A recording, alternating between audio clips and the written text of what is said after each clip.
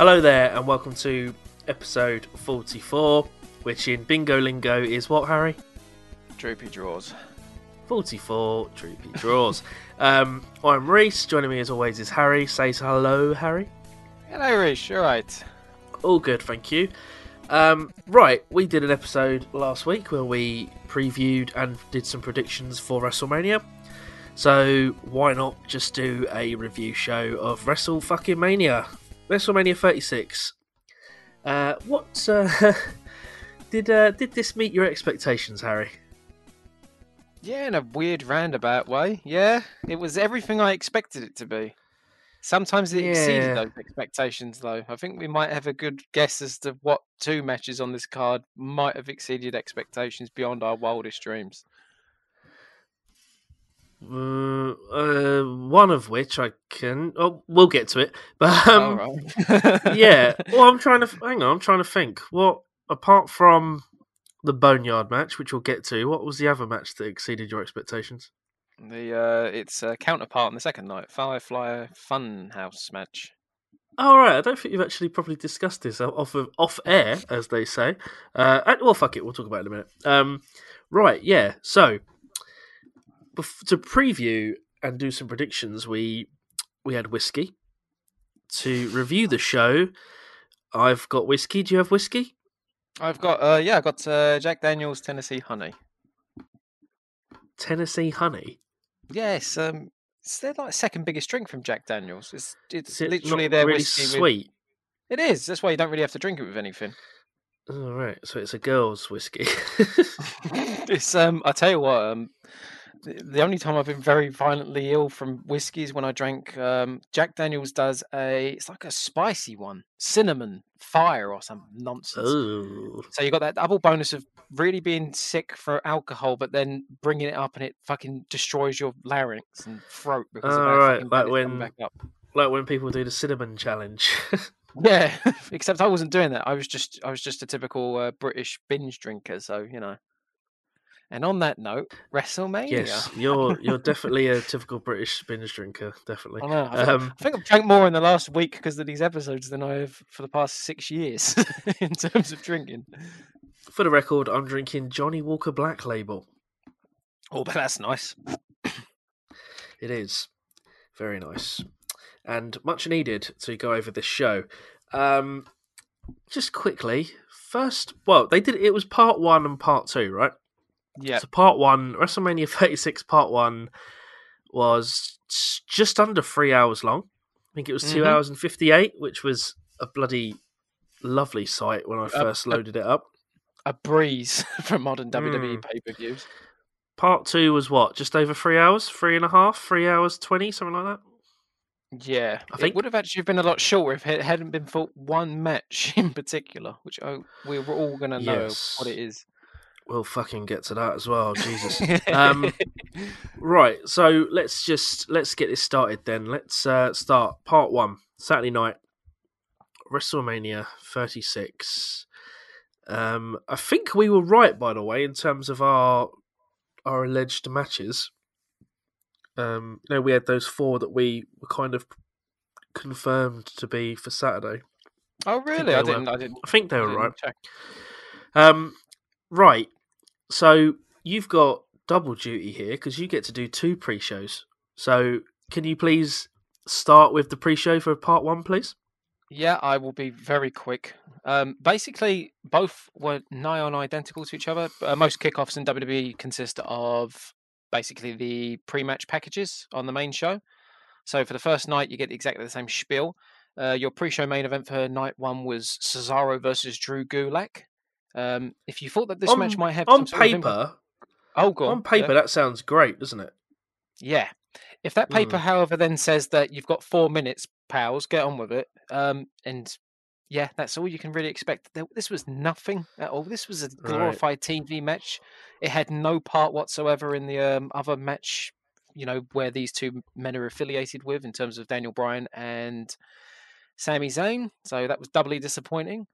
And what would be a prelude to, just how much these 2 shows, the amount of adverts I mean, it was I kind of expected it on the kickoff because I thought, well, it's on YouTube, so surely they're going to fill in as many like Papa John's, cricket, and all the other like nonsense. But Jesus Christ, the amount of ads on WrestleMania this weekend for paying a tenner a month to watch them, it's like Jesus. Yeah, I'll be honest. One, I don't watch pre-shows, and I know they're full of adverts. And two, I'll be honest. I skipped pretty much everything in between matches. I can't blame you after the amount of adverts, especially night one. Just it's mad that again. You can, when push comes to shove, it's like you're paying $9.99 a month for the WWE Network, and that's a pretty good bargain if you find at least one other product other than pay-per-view to watch, even if it's like a documentary or a previous pay-per-view. But you don't pay, especially in the UK, where most of these brands are completely like don't affect us. We don't have Cricket Wireless. Papa John's is not that big of a chain out here. I don't know anyone who likes Papa John's. I wonder how hard it is to regionalize that. Because if you go on, just for example, something like YouTube, if you flick on a VPN, for example, different countries, YouTube changes its adverts. So yeah, exactly. You get Swiss adverts, you get this. Why, instead of Cricket Wireless, why aren't we getting Virgin Media? Or instead of Papa John's, why aren't we getting Papa John's? I guess, but it is shit. So as you said, like Costa Coffee or what's Weatherspoons? Proper British. Don't come to Weatherspoons. We're not open. We are. We're an essential service. We're essential. Just to digress slightly, it always depresses me deeply when like fairly well-known Japanese stars come over to England for like a Rev Pro show or to do like OTT, and they always end up on their Instagram, there's always a picture of them and a Weatherspoons eating a fucking $5.99 pint and a breakfast, and they look like they're enjoying it. And I think to myself, what prick took you to a Weatherspoons, for fuck's sake? I don't know. It's like the equivalent. Imagine if Japan had Yo Sushi, and then like the gaijin went, "Oh, I'm going to have some sushi," and they're just like shaking their heads, going, "What? It is. Like, why?" It is pretty similar, yeah. It's like we don't even have that.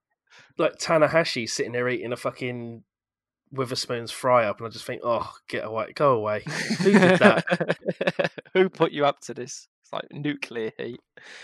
Did you want to know the second night as well? Sorry, just to get. Wait, no, we'll do it in order. We'll do it in order. Okay, let's not be silly. Who won? Yep. Cesaro with something. This match was fucking nothing. I can't remember. The only impressive spot of this match is where he does a helicopter spin, and he's got him on his shoulders and he's not using his hands. Oh yeah, that's one of his famous spots.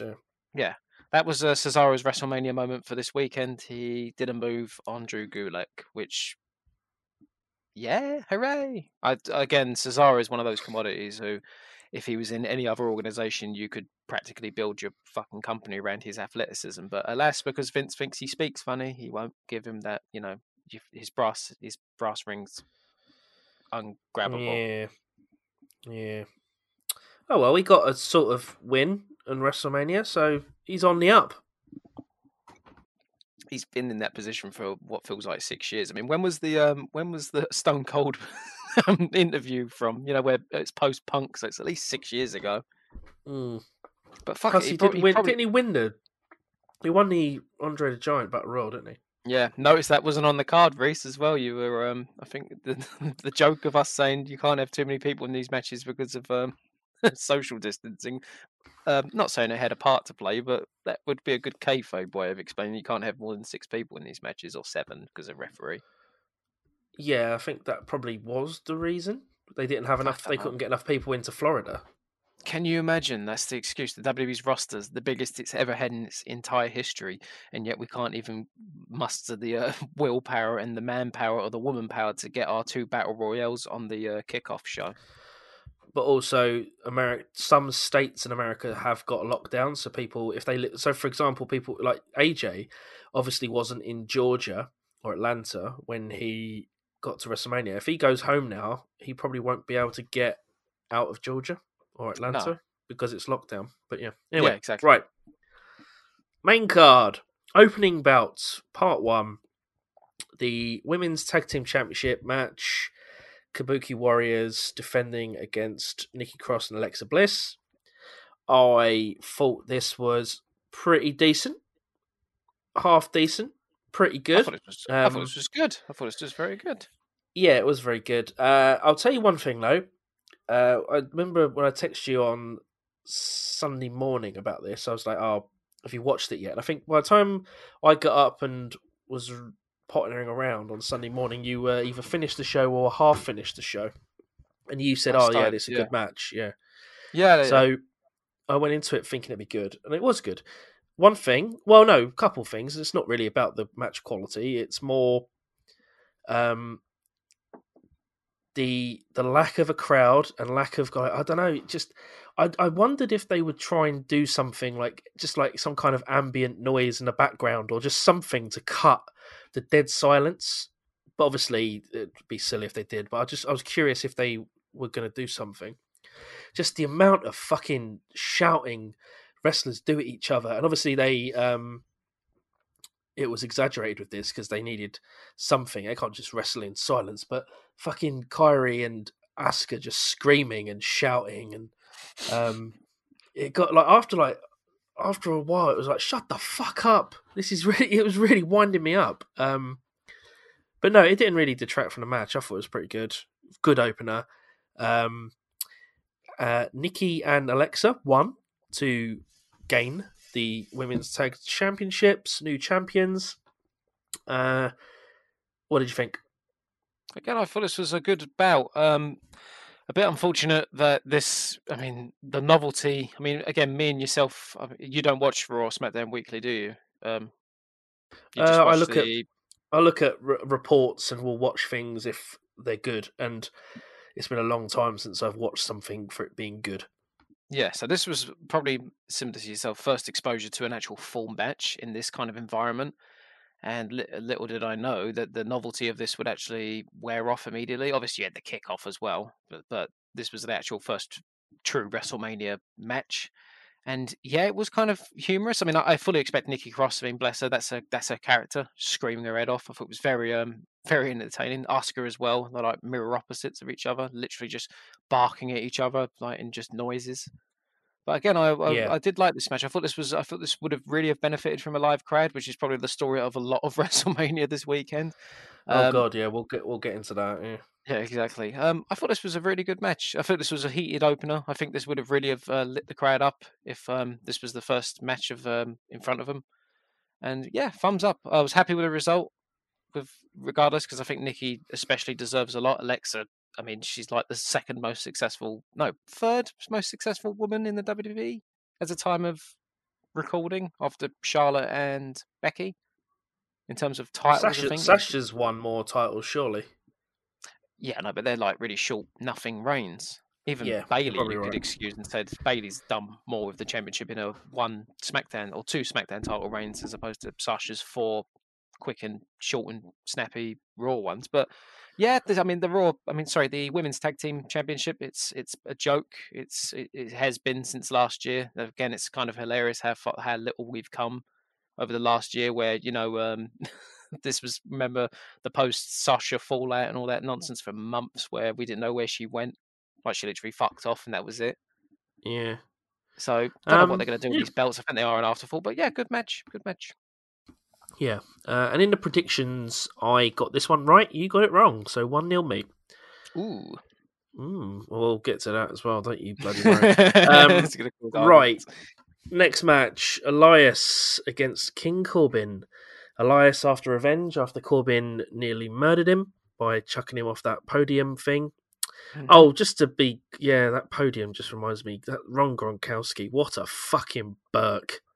I wanted to give him benefit of the doubt because I thought he's an American sports star. Don't really know anything about him. Don't follow American football. Don't give a fuck about it. Thought give him benefit of the doubt. He might deliver. He was like a deer in the fucking headlights, bless him. He was not cut out for. I mean, this was pre-taped. They had ample time to edit this, redo it, and yet could have CGI'd him for fuck's sake. Could have CGI'd him. Could have done a cardboard cutout and no one would have noticed the difference. He seemed so lost in front of it. He seemed like he was terrified that someone was like from the fourth wall was going to leap through and tell him, like, shake him to death, as if like you're doing it wrong. He just came across so nervous, and it just kind of. If apparently, I mean, has he signed a contract? What's the story with him, or is he just he has signed a contract? Yeah. What the fuck are they going to do with him? He's like a basically less talented Mojo, and they've totally dropped the fucking ball on him. So what are they going to do with him? Fuck knows. I don't want to know. Did not get good signs from him, and that's not really a good thing in terms of and considering he hosted it, and he caused like a continuity nightmare because he's appeared in. You could see him sometimes in some matches, but then other times him and Mojo completely absent. Yeah, and they didn't really do it. When you think a host, you think. I always, it's a bad. Well, Tell a Lie is the only example you can really give. Is where when The Rock hosted WrestleMania 27, and he didn't appear. He only appeared a few times for the show. He made a major change for the title match, and that was it.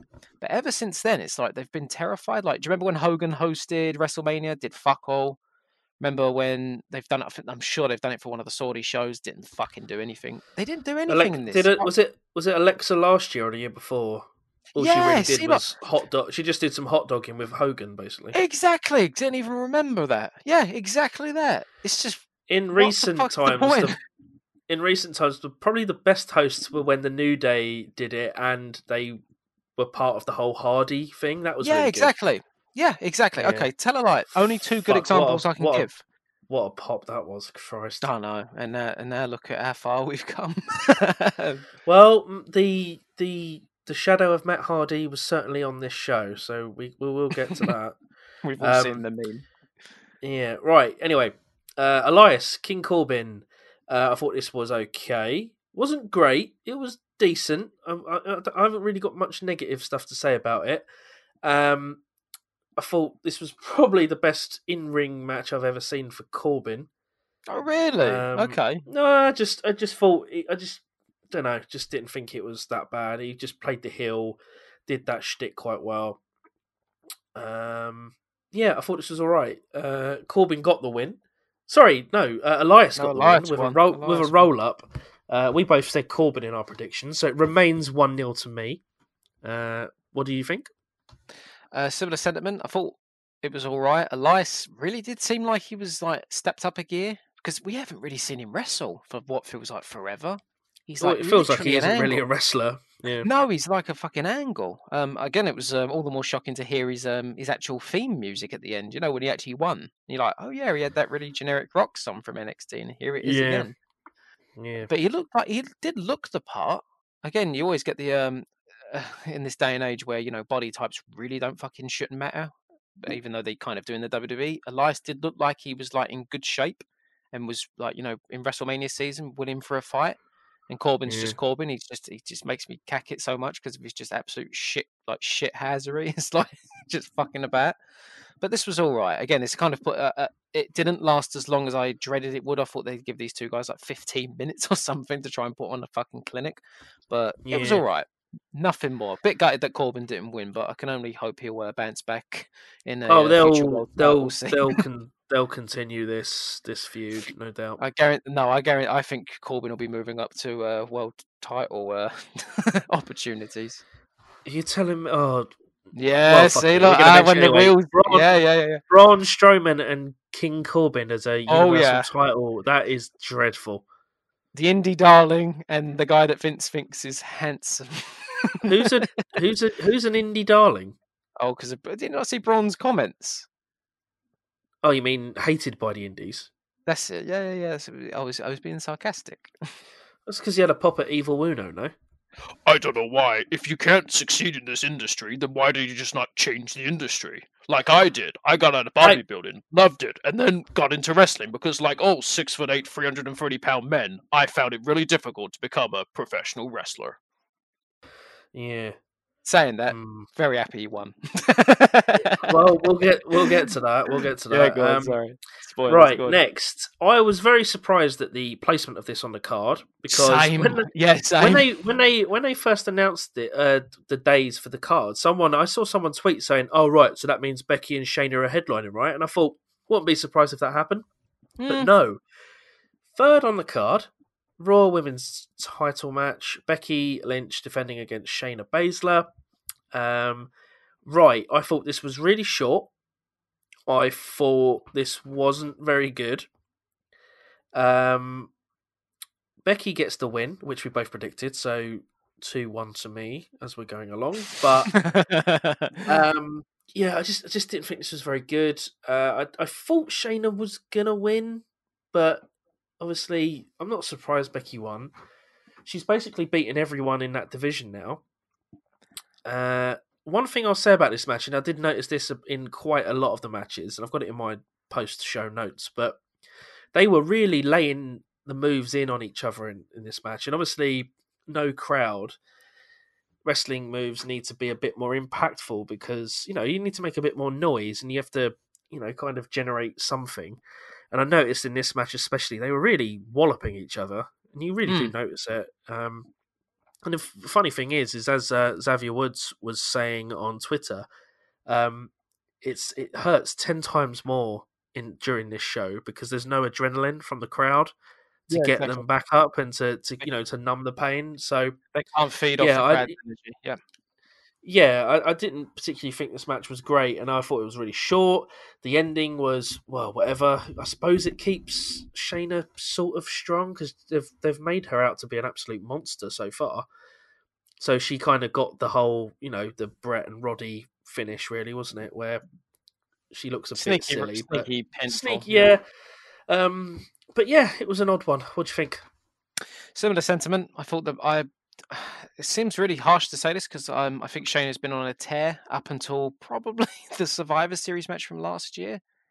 So basically, as soon as Vince got his hands on her, this match was nothing really, as harsh as it is. I kind of agree with its placement on the card because, in hindsight, 100%, yeah. Yeah, I think the feud itself cooled off quite a bit. I appreciate the fact that they did try to protect Shayna because obviously they're either trying to protect her a bit more for future programs or to extend this feud even more. But it did nothing for me. It didn't instill anything that would want me to continue watching it, which is kind of a bad testament of these two women who are extremely talented. As you say, I did think Becky was going to win just from the build because even though you'd think who else has she got after this, it's like ultimately after this build, Shayna was not suitable to win the title at this point. And yeah, there was nothing really to it. It was somehow disappointing, but not so because I was already led to believe it wouldn't be great anyway. So yeah, thumbs kind of in the middle-ish. Yeah, I'd say that's quite accurate. Yeah. Yeah. What's next for Becky? Again, I dare say they must be building towards. I mean, this Shayna feud probably will continue for the time being. You've got to think, though. I mean, going from Meltzer's comments, you'd think maybe Becky and Charlotte will collide again at some point. But then it's like his thing was like, no, they're going to be two separate islands. Like, keep as far away from them as possible, which kind of makes sense because you could establish two major female stars as opposed to just one that constantly smashes the other. But I don't know. Ronda, that they must be. I mean, obviously the coronavirus or COVID-19's basically put a big fucking kibosh on trying to bring in new stars and stuff, who especially can't travel. But I literally don't know. I don't know. It's a very interesting set of circumstances. Yeah. Well, we move on to what's next? Oh, the Intercontinental Championship match: Daniel Bryan and Sami Zayn. If memory serves, you said this could be a show-stealing match of this card. Yes, hence why. Actually, I'll just to go ahead a little bit. At the end of this, I'm going to ask you what your best match was, your biggest disappointment, and the worst match. This was my biggest disappointment. Ooh, and I was very surprised to hear Meltzer praise this match. I was very surprised. They were quite. I thought they'd be really negative on it. When this ended, I was just like, fuck this match. Honestly, that's what I've written on my notes here. I've written, fuck this match. Fuck WWE for how they've used both of these guys, especially Sami. A total joke and a shadow of what he can actually do in the ring. I just thought it was boring. I can't really remember a single move he did. The actual in-ring action, in terms of the move, they were really hitting each other, slapping each other again, like I mentioned earlier about the Becky stuff and about the in-ring in general. Really hard hitting. Daniel Bryan, I think, could wrestle in front of a fucking flock of chickens, let alone an empty crowd or 80,000 people. No, I just think he can. I think he can adapt. I think from his side of things, I think he did perfectly well. I was just going to say, Vince listened to our podcast going, "Oh my god, this Brit's got it. Why did we just have chickens in the audience? At least there'll be a noise." Yeah. I just thought, it's just so crap. Even go and watch NXT Sami Zayn, and it's just chalk and cheese as to what he is now. He doesn't do his moves. I don't know if it's just because his injuries mean he can barely fucking do anything, so he just has to this crappy style which is fair enough, but they've just ruined him so much. I think Vince told them, you've got 10 minutes at a push, and you've got to include bollocks with the other 3 guys at ringside, and they were like, fuck. So how do we work this out? It went 9 minutes 20 by looks of it. Yeah, I was happy with the result. Completely deflated by the lack of prowess and chemistry that seemingly had it between what is seemingly 2 of the absolute best in the fucking world, especially Daniel Bryan. It's fucking mind-numbing how nothing delivered in this match. I literally can't explain it, especially with the advent of the fact that this was pre-recorded. Do you think someone might have watched this and gone, okay, this is the workhorse match, and yet it's less than 10 minutes, and it's clear they never did that for other matches as well, but again, we'll get to that. Oh yeah, I know. But this match firmly in the same thing. Not as negative. I did have hopes for this, but I didn't have the highest, and whilst it was disappointing, and I can barely remember anything on it apart from the fact I was scratching my head going, Sami Zayn is now Fidel Castro. And I was like, okay, this is obviously something that's took place over a long time. I can dig it. It's fine. But apart from that, there's fuck all I can barely remember.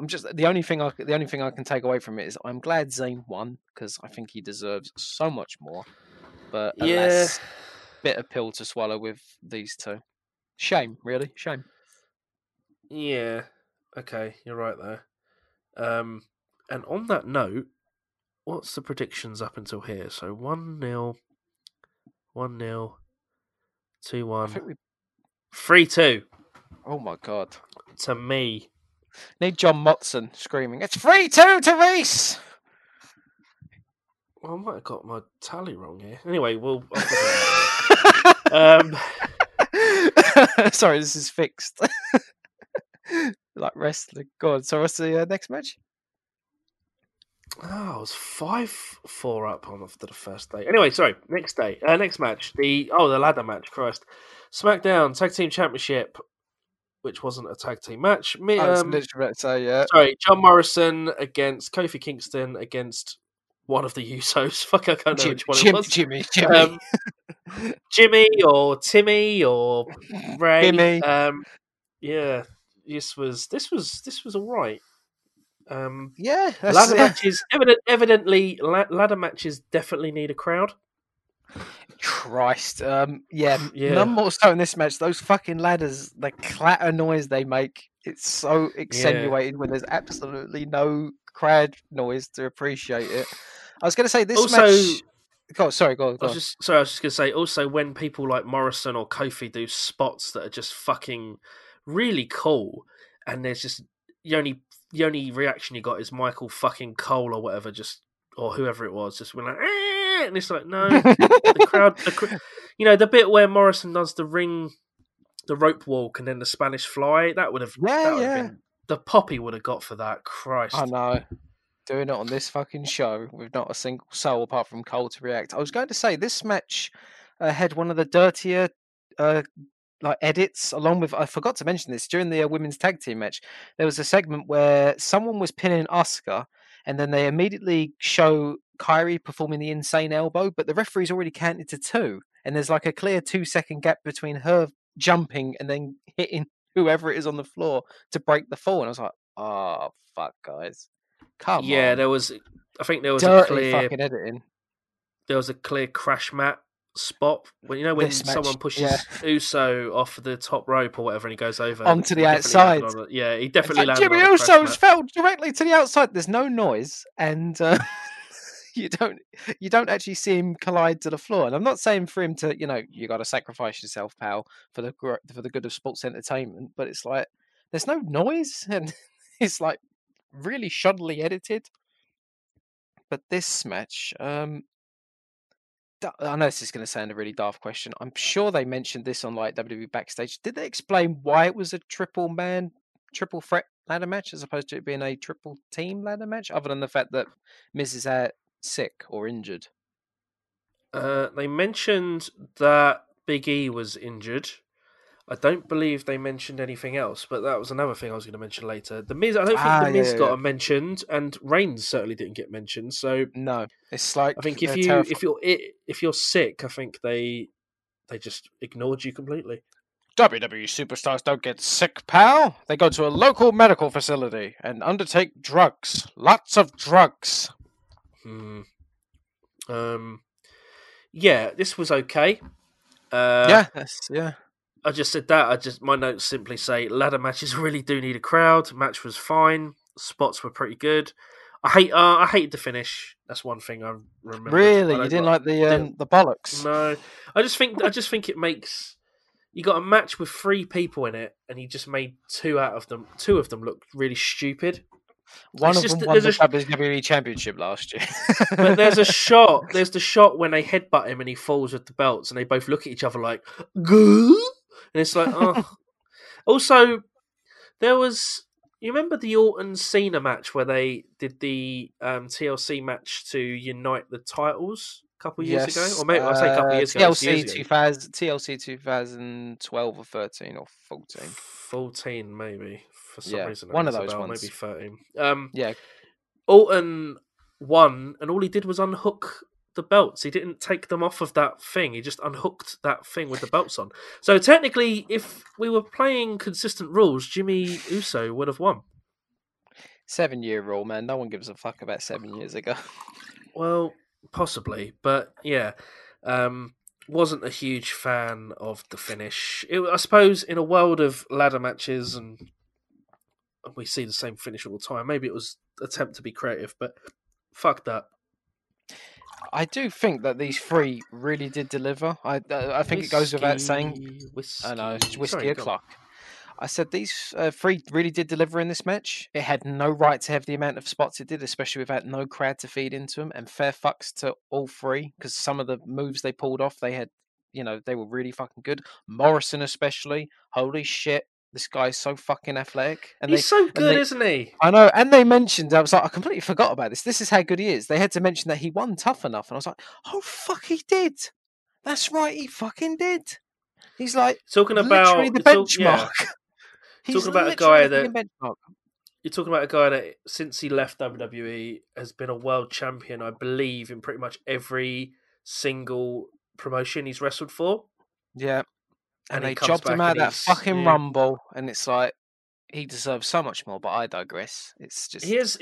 I personally feel he has like a main event aura to him, but I think they'd always argue and say he can't cut a promo, but I've always found him entertaining in the dirt sheet, and I like the little rap bollocks there earlier. Yeah, again, this match was good, very good even. I'm trying to think, is it actually the best? No, it's not the best match of the night. No, it's not. Tell a lie. It's one of the best matches, though, all things considered.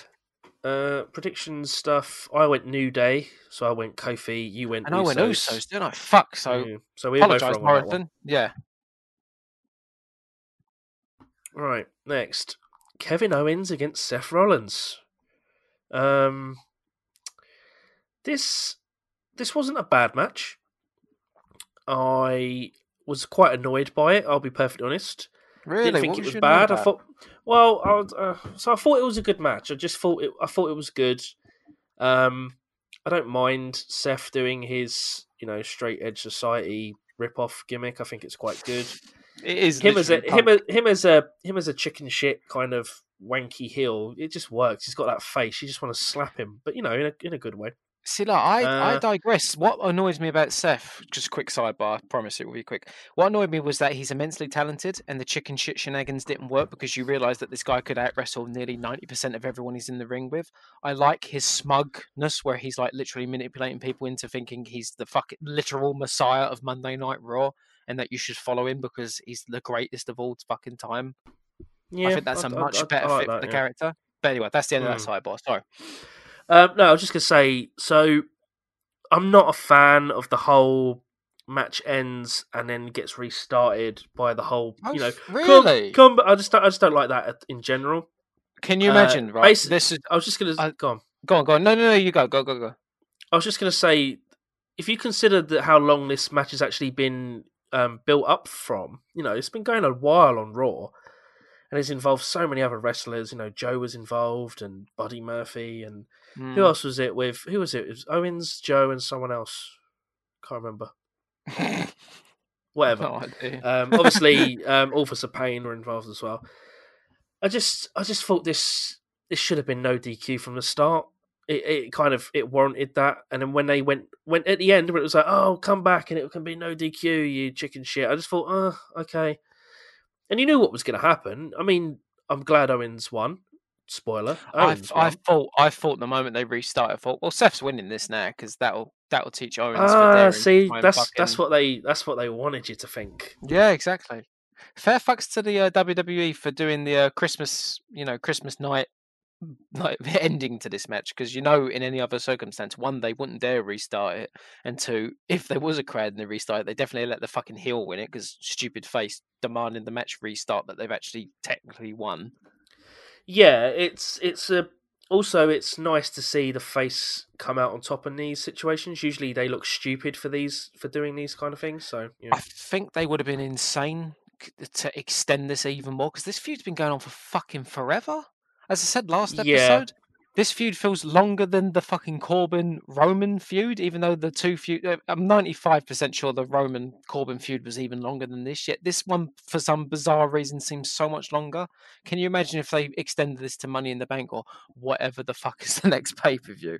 You'd be clawing your eyes out going, these two are immensely talented, but fucking stop. I can't have Kevin coming out going, you're not Messiah, I represent Monday Night Raw, and we want change, blah, blah, blah. And Seth's like, yeah, I am Jesus, yeah. Yeah. What did you think? No, sorry, before we move on, what did you think? Match was better than I expected. Fucking hell, Kevin Owens. That bump without that crowd sounded 10,000 times worse with that crunch. I mean, don't get me wrong, in terms of table spots and, noises, probably top 3 in terms of, crunchiest wrestling breaks, but... Yeah, it was a great spot. Great spot. I feel so fucking sorry for his back. I'm like he loves doing that kind of thing, doesn't he? But I don't want him to be Foley where he can't fucking walk or remember where he lives. I'm like, oh, please don't. Not on this show. Like, don't get me wrong. Everything needs to be accentuated because there's no crowd. You've got to, deliver every fucking thing imaginable. But even I draw the line at jumping, what was it, 15, 20 feet? And then, I mean, he looked like he landed pretty fucking rock hard on Seth. I mean, he was like, that was not selling. That was, that's really giving me a fucking, winded me there. But Jesus wept. Yeah. You know the scary bit, though, Reese? You know the scary bit, though? All that happened, and yet no one gave a fuck about it because of the main event of this night. That's the scary bit. Yeah, well that's we're scary nearly and there. Sad, yeah. True. I suppose it's better for him to do these big spots and get a little bit over, as opposed to that fucking phase where he was doing even bigger spots to put other people over, like when he did that one with Braun when he came off the ladder. Jesus Christ! All right, pal, I owe you one. It's like he's done this every week for the past 2 months. He's gonna die. You need to stop. He needs to stop doing these really high spots. He's gonna die. He's literally gonna die. I'll owe you one, pal. I'll owe you one, pal. Jump off the side. Jump off high things. Yeah, because he did what did he do? He did a spot with... He had a Hell in a Cell with Shane, didn't he? But he also did the Money in the Bank spot. He did the cage spot where he got chucked off the cage by Braun as well. Kevin Owens is way on course for ending up being Mick Foley, and that not that he's going to be remembered for having a fucking great career, but the fact that we feel really sorry as he hobbles out and talks about the glory years, and then his wife says that he drove down the street and couldn't remember where his street door was. It's going to be one of those fucking tragedies. Please don't do this anymore, Kevin. We want you to last forever.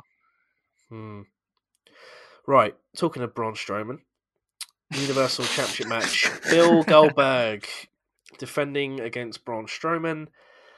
This was, I suppose it was what it needed to be. It went, hang on, let me check the time. So this went 2 minutes, 10 seconds. The match basically consisted of attempted spear, 2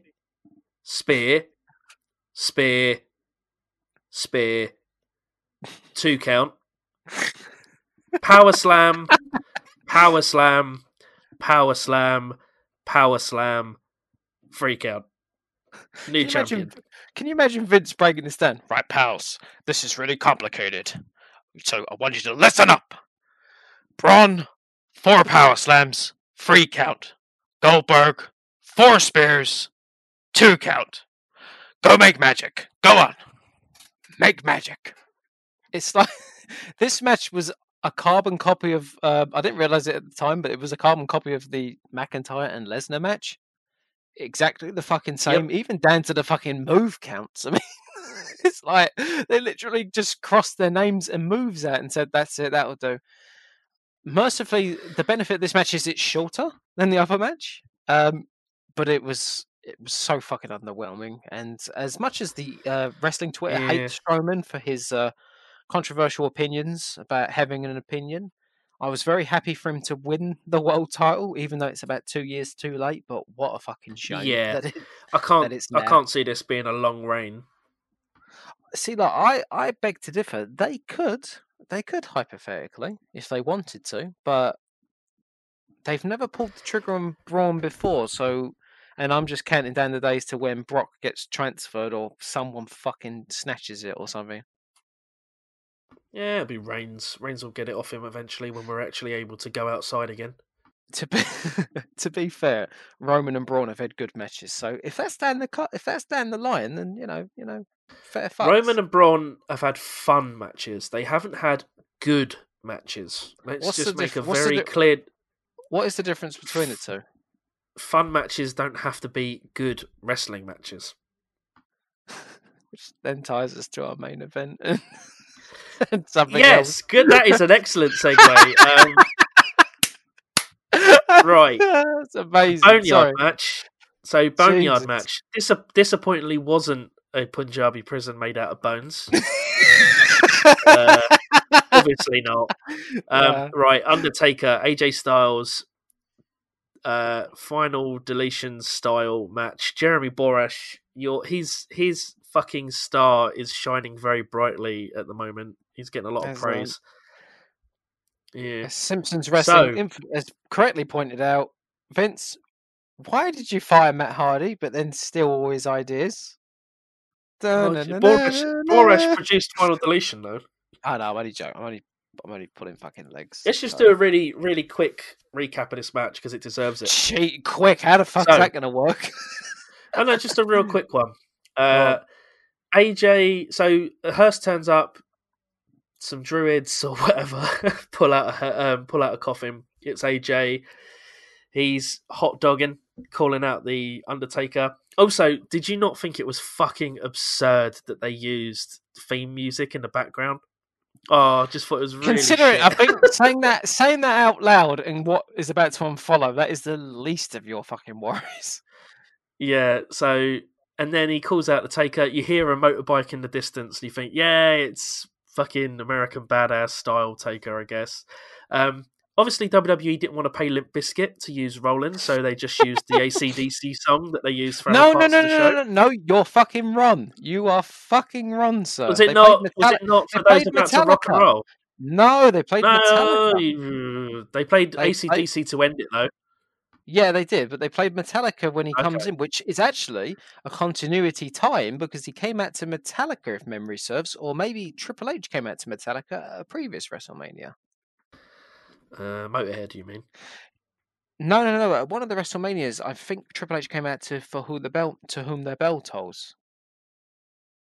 But Undertaker drove his way to the grave to the Boneyard match with Now We Are Dead. I think it's on Hardwired to Self-Destruction by Metallica.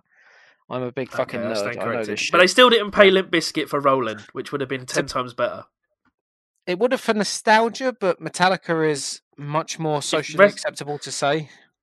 Wrestling and nostalgia go hand in hand. That's why we had fucking Bill Goldberg on this show. Oh, I was just about to say fucking right. Okay, let's play devil's anyway. advocate. No. Let's play devil's advocate. Which really quick. Fuck it. You want Limp Bizkit, not Kid Rock, or You've Done It Now with Take Wheeling Air. What was the first one? What was the first one with the motorbike? American Badass. All right, it should have been. Which is Metallica technically as well. That's no, it's not. Or is it? Fuck, I'm not really an expert. No, it's Kid Rock. Kid A. If only it was Kid A. Hey pal, you're coming out to Optimistic by Radiohead. It's gonna be great. Tom York dancing in the background. Anyway, right, let's keep this going. So Undertaker turns up on a motorbike. There's an awful lot of, right, boy, what you been saying about my wife, boy? Hey man, you're old man. You're old man. You're old. Why are you old? Oh, I'm not so old. I'll kick your ass. Anyway, they fight. It's just brilliant. Gallows and Anderson get involved. Then there's this really great spot when like 8 ninjas come out of the barn, and it's like a ninja movie or like a Bruce Lee film where it's like fucking he's surrounded by people and you know he's going to beat them up, and he just takes these druids and goes, well, are we going to fight then? And then he beats them all up. He basically murders everyone in the match, which is also great. I was going to say, do you want to know Wrestle Twitter? Sorry, Squared Circle have dug up and they've checked the evidence, and there might be a suggestion that one of the druids may be Adam Cole. Maybe. Yeah, I would not be surprised at all. Can you imagine?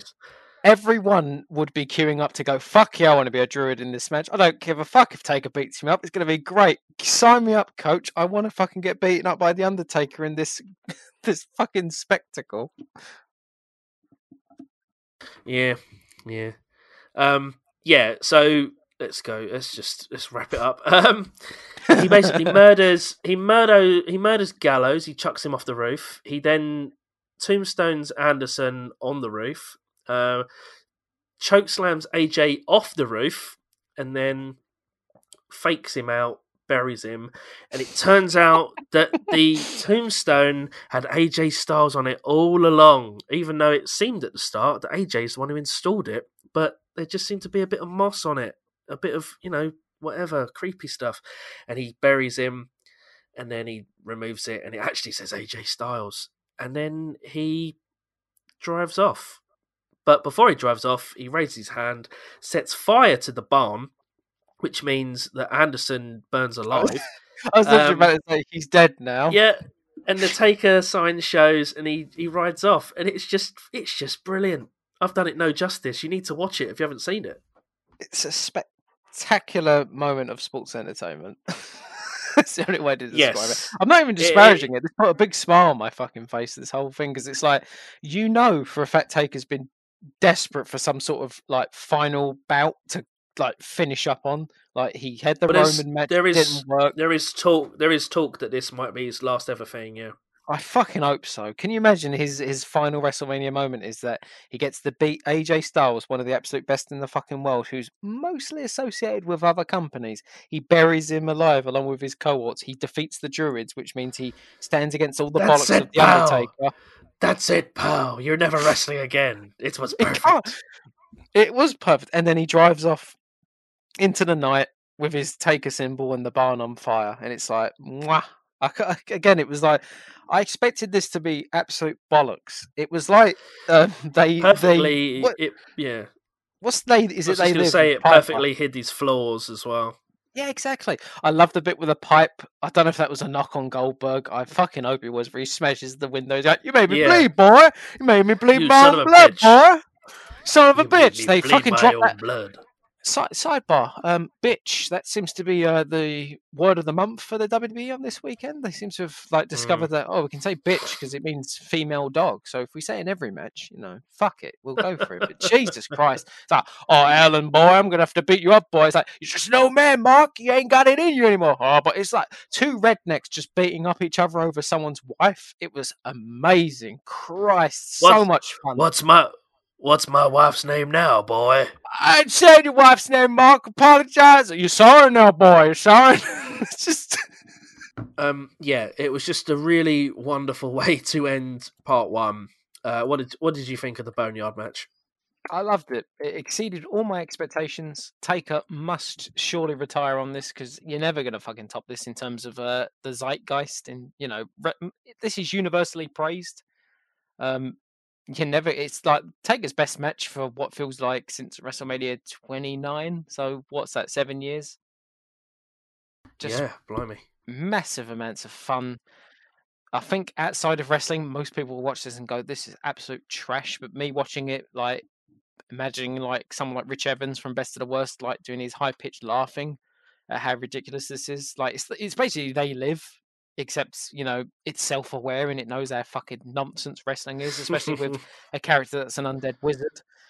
Just top tier. And as sad as it is, I mean, we're definitely going to be talking about it in a couple of minutes or whatever. But the Firefly match, I thought that's fucked because how the fuck do you top this in terms of it? Just wonderful, absolutely fucking wonderful. Arguably one of the best WrestleMania main events of the past 10 years or something.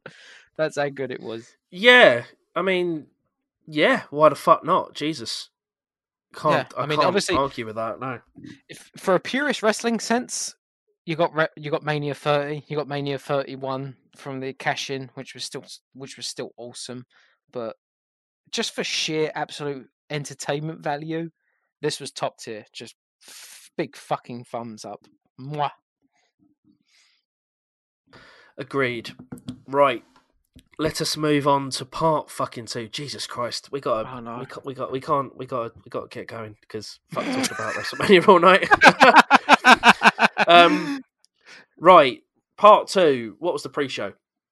Your pre-show kickoff main event was Liv Morgan versus Natalya. Liv Morgan won this match. It was thoroughly all right. A similar sentiment to the first night. This match did not need to be on WrestleMania. I imagine it was a paycheck for one of their most established stars and one of the ladies that they probably want to try and market better, but don't know how to do it. Liv Morgan's entrance theme is great, by the way. Probably a minority. Probably some people think that's trash. But yeah, thoroughly meh. Did not need to be on WrestleMania. Good. Yeah, I've seen other people say that.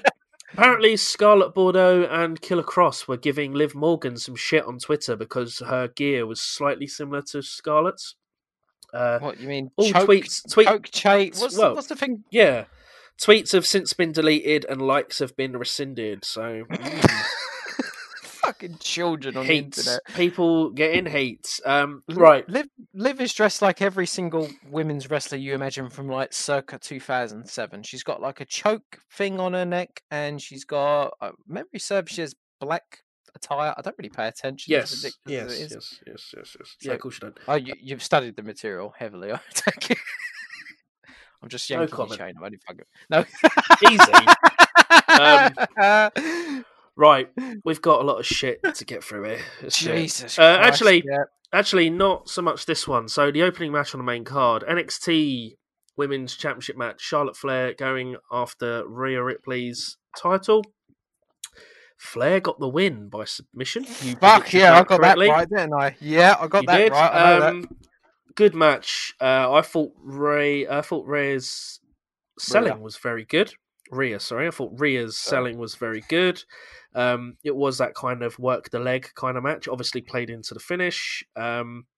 Both got some good offense in. I thought Rhea did look quite good. I thought the finish was a bit much. I don't think Flair needs to win this match. I think Meltzer was very down on the finish of this match. Jesus Christ, yeah. He was like begging for them to not do this. It's true. He has a point. He has a perfect point. Yeah, his exact terminology, and he's fucking right, is Charlotte, even if she won this match, number one, come up with a fucking good reason why, and two, if you're going to use the argument that Rhea's going to inherit the loss to get over, then why the fuck would you submit her?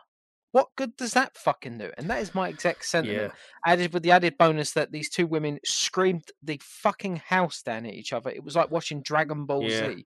Two people fucking screaming at each other. I was like, I mean, I watched this at fucking 7:30 in the morning, and my wife and daughter were like, I am watching wrestling, I promise. It was like, yeah, I'm going to fucking show you, Rhea. And then Rhea's got like a fucking New Zealand bants, you know, like, I'm going to fucking beat you up, Charlotte. I'm going to do you in. Like, I thought she was an Aussie. That's really fucking bad. I apologise. We're going to Bendigo, Morty. Going to Bendigo. 8 hours, Morty, to beat Charlotte Flair. Gotta beat her. She's won at WrestleMania untold amount of times. Oh, gee, Rick, I don't want to put the Witcher to grab on me dick. She's from Australia. I'm so sorry. She is from Australia. That's just the equivalent of calling us Welsh or whatever, which is not just a bad to go thing. Back, sorry. Just to go back on a comment you just made about Dragon Ball Z, you know she was dressed up as Vegeta, so she was actually always going to lose because he always loses the big match. I take that back. Namek Saga, Vegeta's on a fucking tear in that. You've hit my You've hit my mastermind subject. You've hit my mastermind. He still gets blown up at the end. He gets killed by Frieza. Yeah. Anyway, it's a good. That's good match. It was. It just went on a bit too long, and I thought the shouting was excessive.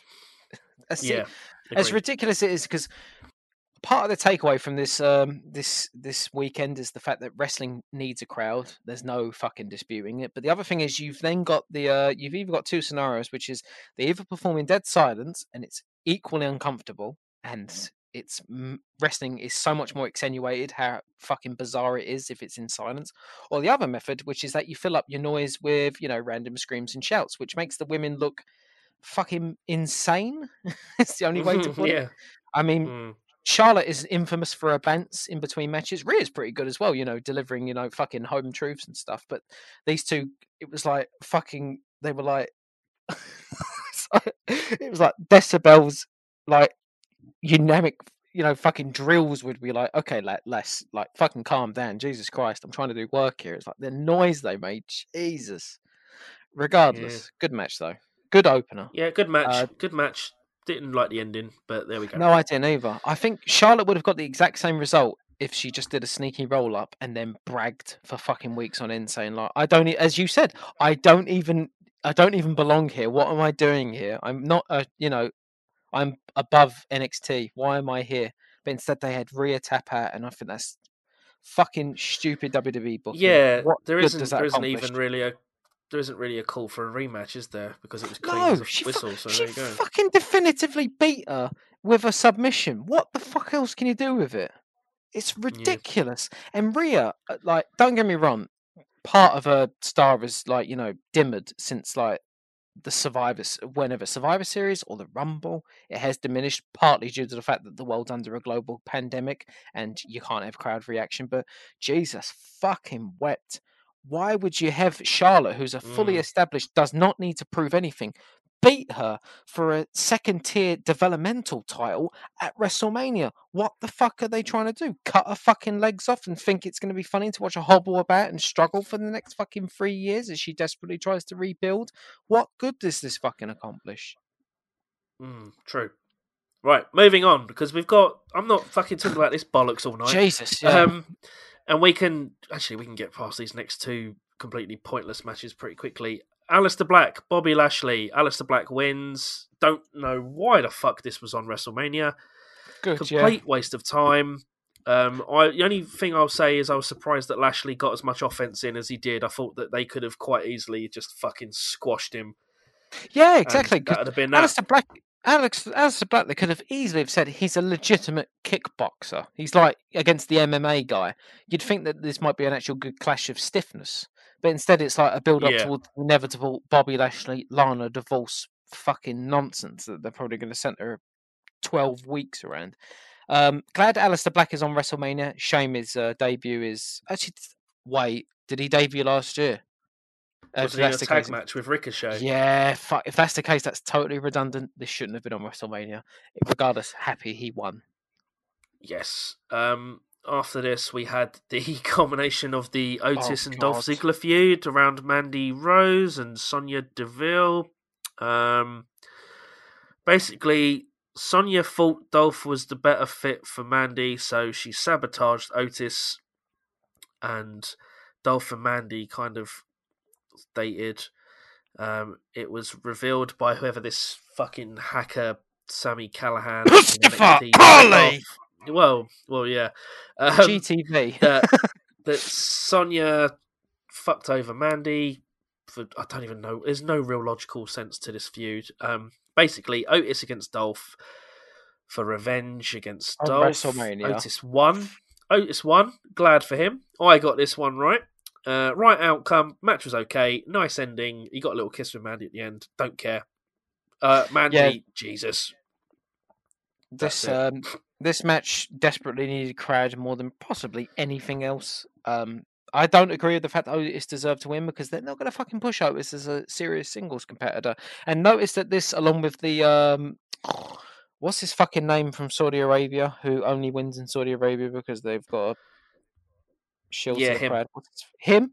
Yeah, sorry, that's really harsh, but regardless, they only push Dolph as a 2-time former world champion when he has to put people fucking over that are beneath him. And Otis, as much as I like him, I think he's a credible wrestler. I think he's got a good image in this world of fucking, Greek statues, as JBL infamously pointed out. He actually sticks out and is decent.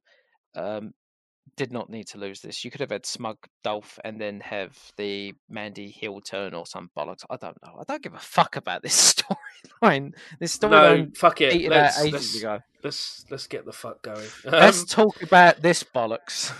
Jesus Christ. The last man standing match, Randy Orton against Edge. Edge's in-ring return from career-ending retirement.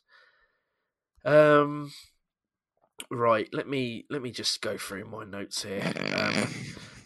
Garbage. Too long, too quiet. Commentary was a fucking joke. It was like they were fucking commentating the fucking Masters golf event at a funeral. It was absolute nonsense. Why was this 36 fucking minutes? I just feel like they absolutely totally shat the bed with this. I couldn't fucking believe it. And this was taped over a week ago. You're telling me that people have been sitting there watching this thinking, yeah, this is good. It's fucking nonsense. The fucking weight equipment spot. Benoit documentary was on 2 weeks ago and they fucking do that. I know. Absolute joke. I just don't this know how stupid this is the one I wanted to talk about. Who agented this? See, right. There's no confirmation as to who arranged it. Apparently, no one wants to take credit for it. But the rumor and innuendo, now this is probably going to horrifically date this, but fuck it. The rumor and innuendo is that Paul Levesque might have had a hand in this. Now, bear in mind that Triple H is infamous for having the longest fucking match on any card for reasons that seem inexplicable to everyone with common sense. And lo and behold, a 36-minute, 35-second piece of wank, which features either unintentional callbacks or fully intentional, cringeworthy, disgusting fucking throwbacks to the Benoit suicide. This match was absolute shit. I watched the Edge documentary after this because I needed something to remind me, as bad as this was. Like, why the fuck did we give a fuck? And Edge, was like, I'm training because I don't want to do 80-second comebacks. I'm here for the full run. And I'm like, as you say, they sat on this match for potentially a week, and they thought 36 minutes, pal, that's enough. What the fuck were they thinking? This match was the most fucking pedantic, boring piece of fucking shit imaginable. There's no other way to describe it. Everyone a part of this match should be fucking embarrassed and sent as far away from professional wrestling as possible. This was what I thought the Boneyard match and the Firefly Funhouse, was going to be. Where they're going to be heavily edited backstage bollocks. which just drags on Yeah. forever. Longest match, it fucking felt an age. To quote Dave Meltzer, this match felt 3 months long. It was so fucking long.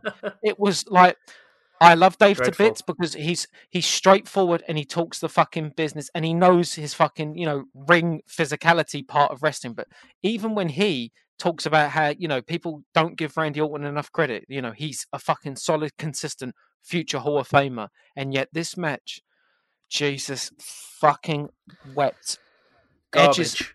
Edge's first match back in the WWE is a Dead on Arrival. 36-minute Dead on Arrival, a 36-minute backstage vignette where they beat each other up in a variety of arenas, including, this was the thing I wanted to raise with you. Now, you know where Goldberg's locker room was when night one comes out? They fucking filmed it where that was. I shit you not. You go on Squared Circle on Reddit right now. There's a GIF available. You can fucking find it. Jesus, it's not a big building, is it? So no, exactly. They had to reuse shit. But this match was 36 minutes. Why the fuck weren't it edited down? This match could have been 10 minutes of brutal action. Cut out the Benoit shit. Cut out all the nonsense. 10 minutes. Edge wins. That's it. But it's 36 minutes. And they fucked up when not a single cunt wants to fucking, put their hands up and go, okay, I fucked up really bad. This is not good. This does not make me want to see a fucking Edge match again. This certainly doesn't make me see a fucking Randy Orton come back where they just basically groan at each other for 36 minutes. This is basically the fuel to the fire of all the people that don't like Randy Orton. And it's basically just proof that he's a boring cunt. Yeah. No. Orton deserves a lot more credit than he gets because he's fucking consistent. He gets all the heat when he's a heel and they dump him as a fucking face and then fucking hate him afterwards because he's boring. But this match just did no one any fucking favors. It did nothing. It fucking it decelerated WrestleMania. And it's like you have all the ample time in the world to again edit the fucking show. And you see the massive nonsense with the Kyrie match, the Kyrie elbow, or the fucking ladder match, and then this match it's like the fucking Ridley Scott uncut. It lasts fucking forever. You're gonna fucking like it or swallow it down. Jesus, absolutely second longest match in WrestleMania history. And that blows your fucking mind because it's like, okay, what's longer than that? It's like the fucking Iron Man match from '96, which is designated an hour long regardless. Which is also awesome. No, it's not. Fuck off, Reese. No, it's not. It is. There is one good Iron Man match, one good submission match. Watching Bret Hart be a technical fucking whiz for an hour. Yes, please. Watching a crowd slowly and surely descend into fucking anarchy as Shawn Michaels and Bret Hart arrange their rest spots only to draw 0-0 and then get told it's a fucking overtime and this is the only segment of the match that counts. Still the best there is, the best there was, and the best there ever will be, though. I'm not disputing that. That match sucks fucking balls. Love me some Bret. Anyway, I'm really going to say love me some balls. I was like, that's fine. You can love me some balls. Right. Nothing wrong with balls. Well, let's move on from this. Edge won, by the way. Edge won. This is, and I want to fucking point this out. Edge saying that he wants to retire on his own terms. Can you imagine if fucking history said his final match was that he retained the world heavyweight title against the incredible Alberto Del Rio at fucking WrestleMania and he had to retire on that. And it's like, all right, Case Apri, 9 years later, he then has to go for a 36-minute fucking boiler room brawl fucking debacle against Randy Orton. That's a good comparison, actually, yeah. But the boiler room brawls were good. It's like, they were okay, this was not good. They were okay compared to this. Compared to this, they were fine. You know, scary bit, 2 fucking credible Hall of Famers. One of them is a fucking Hall of Famer.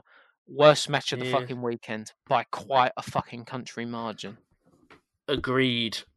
Sorry, that's right. That's it. All up from here. Get it out. This is therapeutic, if nothing else. No. I feel much better now. This match bored the piss out of me. It was dreadful. Do you know what? It's just the fucking... Every time they walked into a new room, it was like just the commentators sea of dread. Yeah. They're entering the backstage office area now. It was like Edge has got the 7-iron and he's gonna go for a chip to the green. What a lovely shot! That's a beautiful shot. This is golf. It is just let's just move on because it's just annoying. I think you'll find, Reese, that the wind resistance will play a key part of the ball hitting the green. In the concerto, yeah. At least go with even the fucking finish. Even the finish, it could have been over in 10 seconds. He drew it out for 5 minutes, the cunt. Oh no, fuck's sake. Regardless, watch the Edge documentary. Miles of fucking greatness. Don't watch this match. Skip it. Just imagine Edge basically chokes out Randy Orton on top of a truck. It's not as entertaining as it sounds. Yeah. Right. Talking of skip it, I basically skipped. I skipped this next match because if they're not going to put any effort into building things, I'm not going to put any effort into fucking watching them. Street Profits against Austin Theory and Angel Garza for the Raw Tag Titles. Profits won. Bianca Belair basically got her. Well, she's going to come up to the main roster. Fair enough. Thank God. That's all. That's about as much as I've got to say about this match. This match was booked as a breather for the Last Man Standing match, even though everyone in their right mind could literally pause the WWE Network and go for a piss. It was totally fine. Austin Theory is somehow not over, even though he's in a crowdless environment. It just fucking feels that way. Angel Garza's okay. He did his pants ripping spot, which is strangely not appropriate for a crowdless environment as well. It was nice to see the little interaction for Street Profits and fucking Bianca. I thought that was actually quite sweet. Match was totally fine. Along with this, and there's 2 other matches on WrestleMania weekend, did not need to be on WrestleMania. Agreed. Right, next. SmackDown Women's Championship match, elimination match. Bayley, Sasha Banks, Lacey Evans, Tamina Snuka, and Naomi.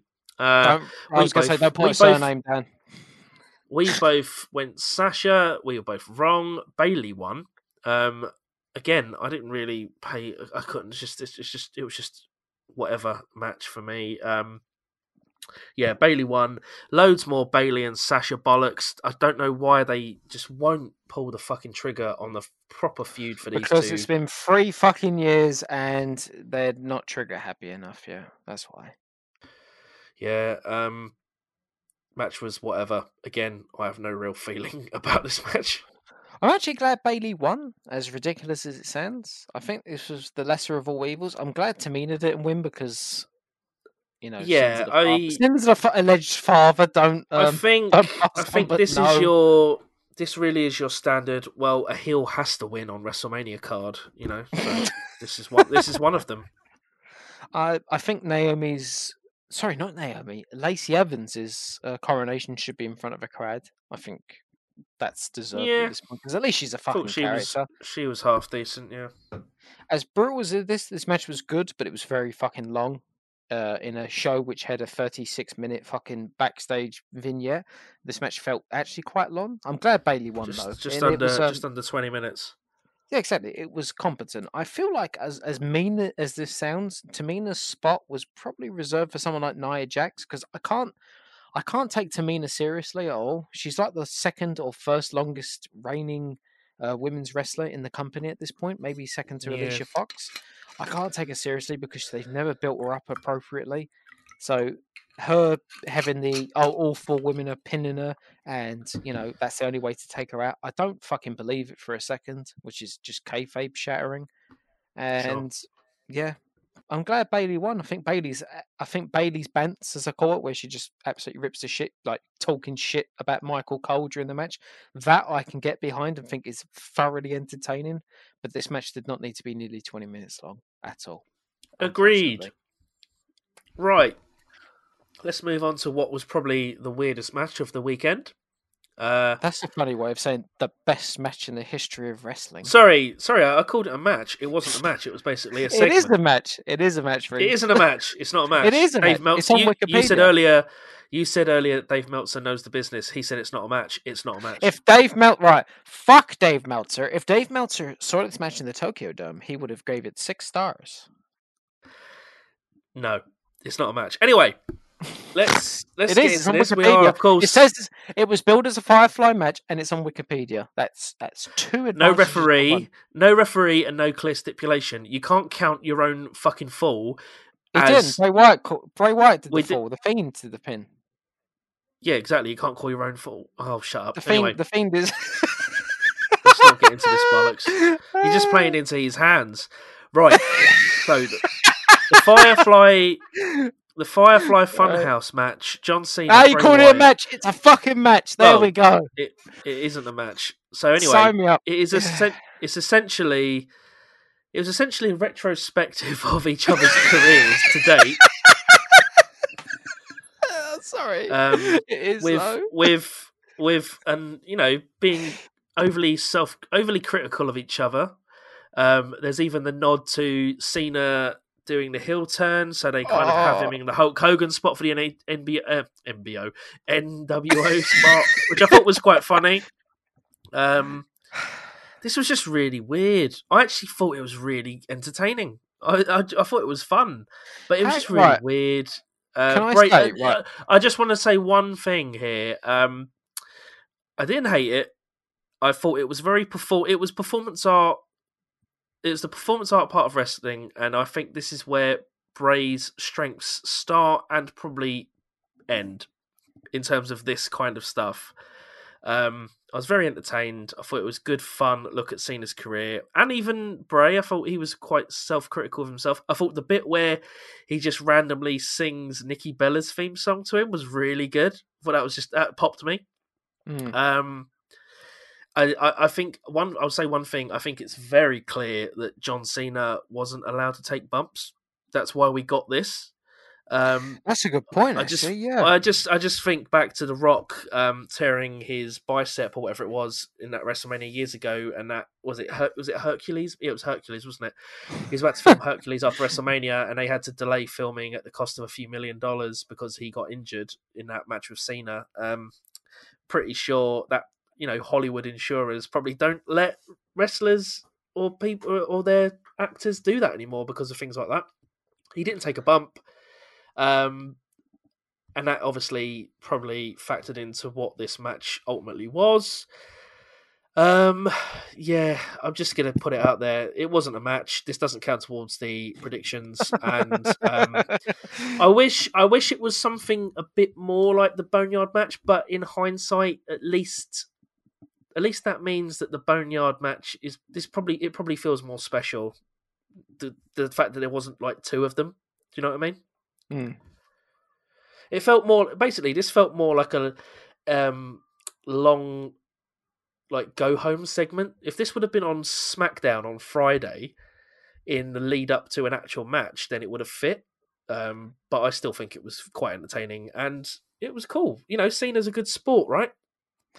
He was involved. He did what he did, and Bray's what Bray's Bray. There you go. Go on. Right. I've had enough to drink, and it's now time. Okay.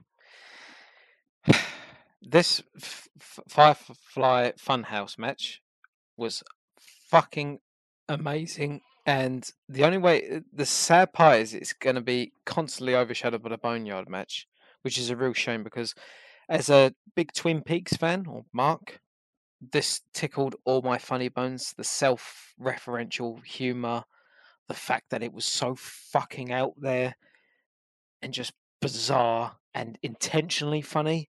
I love the fact that Bray was channeling all the previous promos. I love the bit where Cena comes out as an NWO member because it's what the fans have always wanted, and this is what it would have turned out to be, identical to literally fucking Hogan in WCW. I fucking adored it. I would dare say, in terms of entertainment value, and this is maybe a controversial opinion, but this delivered so much more entertainment than the Boneyard match because it left me fucking smiling. And as a big, again, I don't know if it's intentional. I dare think it's not because I don't think the WWE's creative services are that, fucking grandiose in terms of ideas. But as someone who likes out there TV shows like, Twin Peaks or fucking, whatever, this was utterly amazing. It just blew my fucking mind that they would dare do this. I think the bit where there's so many little bits of it. There's the bit where Bray channels Kurt Angle, Cena goes through all his previous gimmicks, and it's literally where he starts chastising, Bray, and he can't literally go through it. Like the bit where he throws the packet of nuts at him, and it's like You Bray can just looks at get him and these nuts. get these nuts, and you're like, shit, that's Cena's Doctor of Thugonomics. I fucking rewatched it. It's basically homosexual fucking, blasting and all that shit. Except this is a PG setting of it.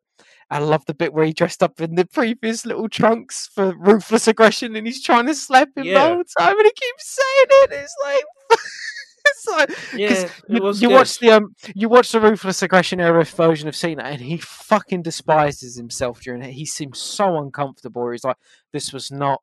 I look at this as my greatest embarrassment, and for a fact he probably had the fucking time of his life chastising himself, going through this. But the NWO bit, I just cacked it because it's like, holy shit, this is what fans would have cheered for. Him coming out as NWO Hollywood Cena, going like, let me tell, and Bray coming out as Bischoff, who rightly points out on Twitter, I got fired by the WWE, and yet I've somehow main evented WrestleMania. It's like, oh, thumbs up. I love this. Good, that bit, As I've said on Twitter, the only way to top this is that you literally say John Cena is trapped in the Firefly Funhouse, and you have either a new face establish themselves to rescue him, like Twin Peaks, or like Twin Peaks, have Cena come back as a stunted, badly transmitted version of himself called Dougie Jones, who gets into misadventures, who somehow keeps winning and making everyone's lives better, but it's not the same John Cena. That's the only way I can describe it. This was magnificent. Well, maybe they'll probably just bring him back in 6 months' time for WrestleMania, for SummerSlam, if there is a SummerSlam, and we'll go from there.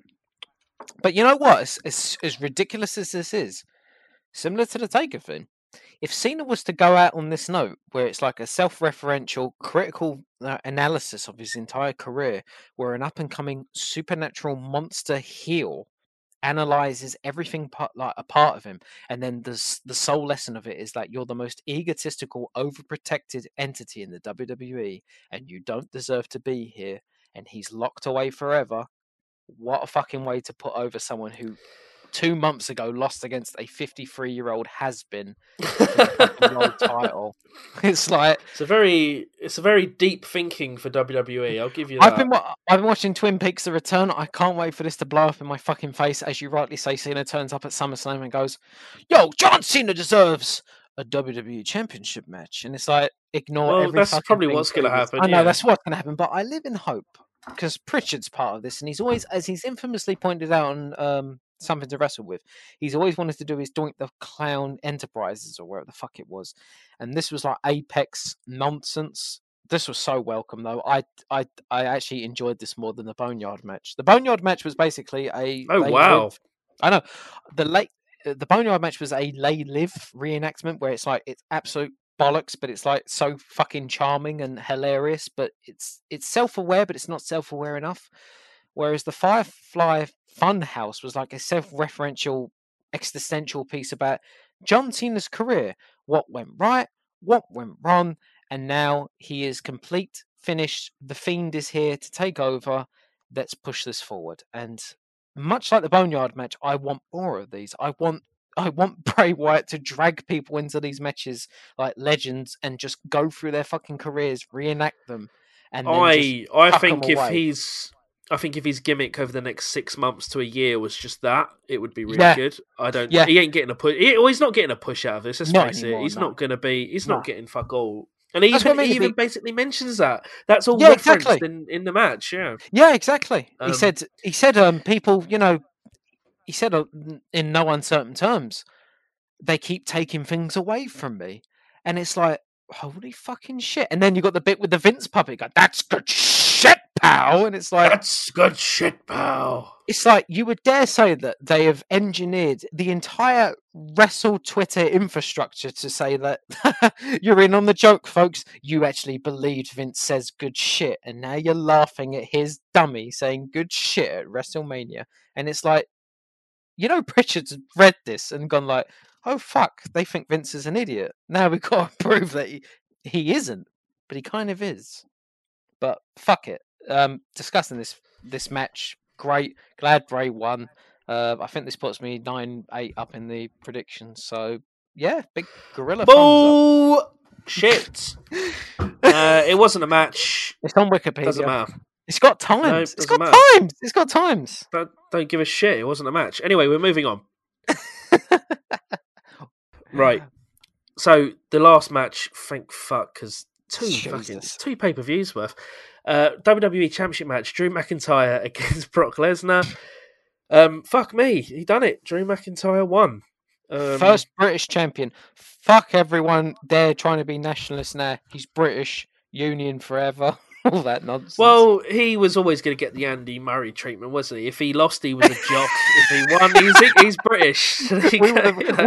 We were the most defensive of it. Well, as soon as he loses, he's back to being Scottish. I mean, that's the only way around it. I'm just glad he won. I thought, yeah.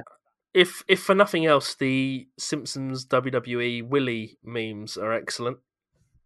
Oh yeah, you know. So, as I said in the last episode, it's a real shame. It's an absolute shame that his first ever British champion as well, to put nationalism up in the forefront. Oh well, fucking reaction. So joking aside with that Scottish stuff, he's a Brit, and I'm glad for it. Yeah, the thing is, your rationale for Brock winning was completely justified. If you ask me, I did agree with that. I only picked Drew to win just to be, contrarian. But what's scary is as well, like the build for this fair fucks to Brock. He did fucking everything in his power, and I'm the first person to complain about Brock's matches. Put him the fuck over. Fair fucks to Brock. He made Drew into a fucking megastar. He made him look $1 million. Yeah, the infamous clip of him saying pick up the belt when he's on the stage, when he's being fucking Claymored.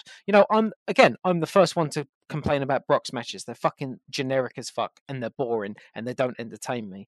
But for this man in this one program, fucking thumbs up to Brock Lesnar. He made Drew McIntyre look like $1 million. And in all fairness to Drew, he didn't fucking need it because the guy's got looks, he's got fucking charisma, he's got the wrestling acumen. But just that added extra of like the most fucking dominant heel or dominant wrestler in the WWE for what 6 years, 7 years, or however long it is, to put him over to that extent, fair fucking play. But very happy that Brits won the world title. Agreed. Just to do a very, very brief recap. This is I easy. thought it was I was somewhat. I thought Drew was going to win because Heyman didn't do the intro spot. Same. I don't know why. It was so weird. Do you reckon he just pulled a hissy fit and said to Vince, "I'm not doing that spot in front of no one. There's no point." Because I thought it was a bit strange. On kickoff, he has an interview with I don't think it's Charlie. It was someone who looked really short, which really doesn't fucking pare it down because all the WWE lady backstage interviewers are of average height, and everyone they talk to is fucking like 6+ foot. But this person looked really short to looked short to Paul, and he did the exact same promo. So I don't know if it's a case of they were aware that they were repeating it, or if they just thought, "Fuck it, there's no point." It did stick out though. It did stick out. It did stick out. It's very noticeable because you get used to things like that. Okay, well, the match was basically a bit of brawling, few suplexes. Brock hit was it 3 F5s? Drew kicked out one on the first. This match was a fucking carbon copy of the Goldberg Strowman match. It's like so he hit a succession of F5s. Drew kicked out. Drew hit a succession of Claymore kicks and got the win. I was going to say it's on Wikipedia. Yeah, it's on Wikipedia. And there you go. Just for trivia's sake, both World Championship matches combined went 6 minutes and 45 seconds on WrestleMania weekend, which is absurd. It really is absurd. That's not the way it should be. In the work rate era as well, where wrestlers are constantly evolving and trying to better their craft and make sequences and maneuvers that 10 years ago were completely impossible. And then you have your 2 world champions in the biggest organization in the world And then, as you rightly say, less than 7 minutes for both world titles. Fuck you. Yeah. Let's hope they change that because it needs to be changed. Right, that's as much as I've got to say about this WrestleMania card now. Yeah, same. Again, it's similar sentiment. Very happy that the person who won the match was happy. Match was okay. Again, it's a Lesnar match. What the fuck did you expect? What the fuck against the guy who's more than 6'2" and weighs more than 230 pounds? Very happy Drew's won. Can't fucking put that over enough, regardless of my prediction from last episode. So fucking happy for Drew. It's a telling sign that no one in the fucking industry has a bad word to say about him, and he comes across as so fucking humble and, kind and stuff. And I just fucking love Drew McIntyre. It's taken me half a bottle of whiskey. He's one of our own. It's taken me half a bottle of whiskey to basically try and propose to Drew McIntyre. So, Interesting. Right, our predictions. Oh fuck! I've just kicked the table. Fuck, sorry. Our predictions ended 9-9, by the way. So there you go. Yeah, but you're doing that bollocks for the Firefly Funhouse doesn't count, but it does count. Am I, or am I not? Doesn't matter. 9-9. No, I've not been keeping count. What did you? 9-9. If we count the Firefly Funhouse match as a match, you win 10-9, but we don't, so it's 9-9. Anyway, let's move on. What did you think of this WrestleMania? Or sorry, the part 1 and part 2 of WrestleMania weekend. Part 1 was superior to part 2. Let's not beat around the bush. It just was. I'm just gonna go. I'm just gonna go through a few things, then you can go through a few things, and then we'll wrap this mother up. I don't think this should have been a WrestleMania. I think this should have been some kind of network special that they did where they could finish some key storylines, get rid of all of the fucking fluff, just do the title matches, do the Edge, Orton, do the Boneyard, whatever. No WrestleMania. I just think this is beneath WrestleMania as a brand and as a thing. But whatever. Don't get me wrong. If their whole goal was to offer relief and entertainment in these trying times, then maybe that's good. I'm just gonna say I don't really believe that Vince McMahon and the McMahon family truly had that motive in mind. I just think that they just did it for other reasons because they felt that they are above things and they just thought, oh no, WrestleMania is above lockdowns and whatever. I will say my favourite match on the weekend was the Boneyard match. My biggest disappointment was Zayn and Bryan. Worst match, definitely the Last Man Standing match. Just Jesus Christ. Part 1 way better than part 2. In hindsight, I think they probably could have done more cinematic kind of stuff in the style of Boneyard, but then would that have detracted from the Boneyard match? Probably. So maybe I'm talking bollocks. Who knows?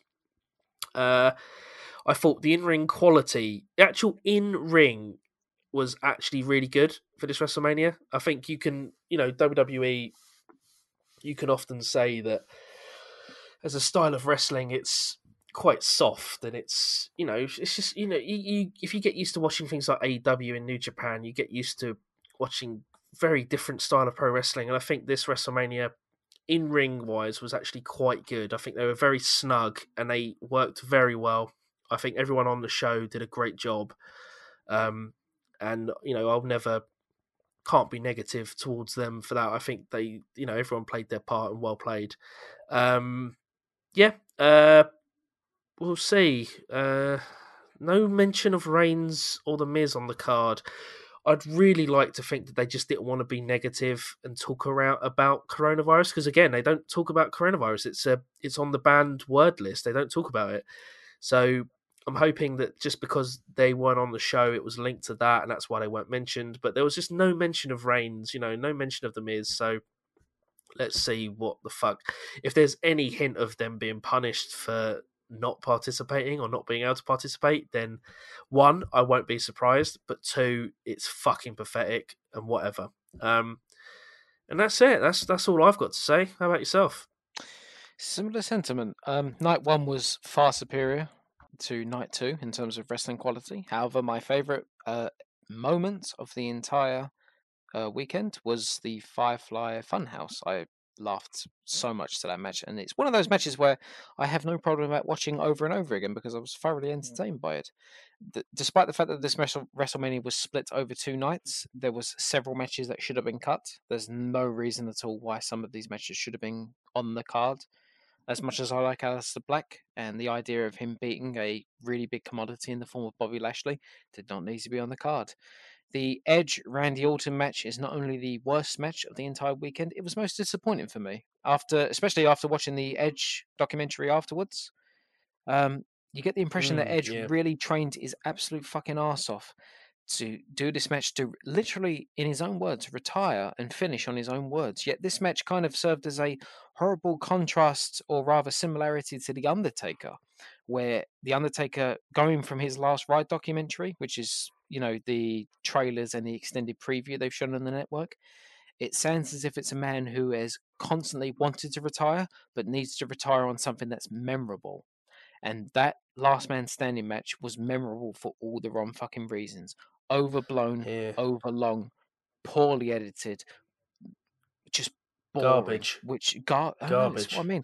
The amount of world championships and experience between these two men is detrimental to how this match played out. And I dread to think, my biggest fear with Edge especially is just what he'll do to try, beat that.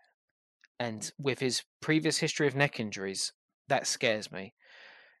To Taker, however, the Boneyard match is one of those zeitgeist moments where it's like, holy shit, mostly positive reception from the online community, and watching it, loads of fun.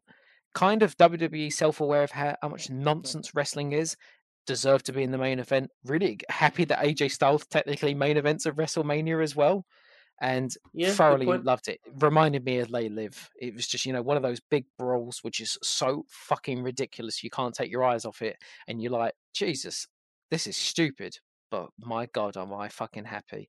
And then to follow that up with the Firefly Funhouse, which I want to give the WWE more credit for their writers and their creative stuff, where I want to give them the credit to say that they've extensively looked at Cena and thought, let's see how far we can push the fourth wall before it collapses and breaks on the audience.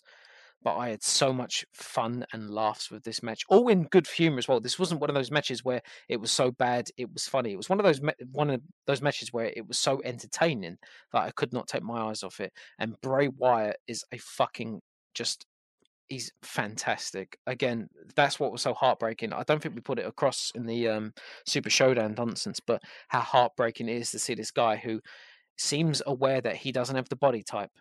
He seems to have shit taken away from him for creative from a variety of different reasons, yet he keeps getting put into a pedestal and then gets smashed down like it's a fucking Jenga block for reasons that are outside of his control. But he was amazing in this. And as you say, if he spends the next year putting favorites, legends, whatever, in this Firefly Funhouse and saying, looking at their careers through this warped view, only to send them packing, I would absolutely adore that. And in terms of the World Championships, Bayley, very happy to retain. Becky, you got to think that there must be some forward planning on her because she's been champion for a year now and she's on top of the world. And who the fuck is left? Drew and Braun especially, way overdue. It's an absolute shame it's taken this long to happen in this environment. But regardless, and how the internet feels about him and his opinions, because he's fucking allowed to have them, very happy he's at least now can say he's a world champion. And Drew, absolutely fucking ecstatic because, again, words can't describe how much effort he's put into becoming what he is. The hard graft and stuff. I mean, bear in mind, years ago, fucking 3-man band, laughing stock, low stats on fucking. I remember WWE 2K14 thinking, who the fuck is this cunt? Why is he fucking constantly in jobber matches? Don't care about him. And now, years later, 6 years later or 7 years later, he's fucking champion of the world. He's defeated the incomparable fucking beast, the guy that Vince has seemingly centered his fucking company around, regardless of his limited wrestling ability in this day and age, and the fact that his wrestling style is so fucking drawn towards lighter weights and stuff. There's no reason to not build your fucking company around him. And for not only this year, for the next few years. Let's hope so, yeah. I can only fucking let's hope so. hope This so. is the sad bit. Hmm. As we pointed out months ago, AEW from their pay-per-view seemed so much more optimistic, and WWE up until this weekend seemed like, Jesus, this fucking merry-go-round needs to come to an end, and I'm just waiting for an excuse to stop. Nah, if the network goes up in price, if there's a global pandemic that basically jeopardizes how the product is viewed and jeopardizes how we watch it because there's no crowd interaction, I'm prepared to drop it. But watching this weekend, especially with the two heavily cinematic matches, which I, again, on previous episode was dreading. I thought Kevin Dunn editing these matches would be the fucking, the be all end all of fucking carnage. Watching both of them, thoroughly entertained. Can't wait to see what happens. And as strange as it is in the circumstances, really interested to see what the WWE accomplishes in the next few months. So maybe, just maybe, they've carved off their DRF or whatever the fucking terminology is until the world bounces back from this global pandemic and we can focus our efforts on more terrifying issues than when can I go to the shops? If I go to out, am I terrified the police are going to pull me over? And et cetera, et cetera. Yeah, well said. Yeah, diatribe over. It is what it is. They've got a clean slate. Problem is how are they going to be able to tell stories going forward? Because there's talk. There's talk that Florida are shutting down future tapings, and same as AEW. There's talk that they might even get to a point where there's going to be no tapings for a while. We might have literally nothing. But yeah. I've got a barge. We'll be in the middle of international waters for WWE International Waters. Oh, God. We'll have monkeys having fights with big knives for titles.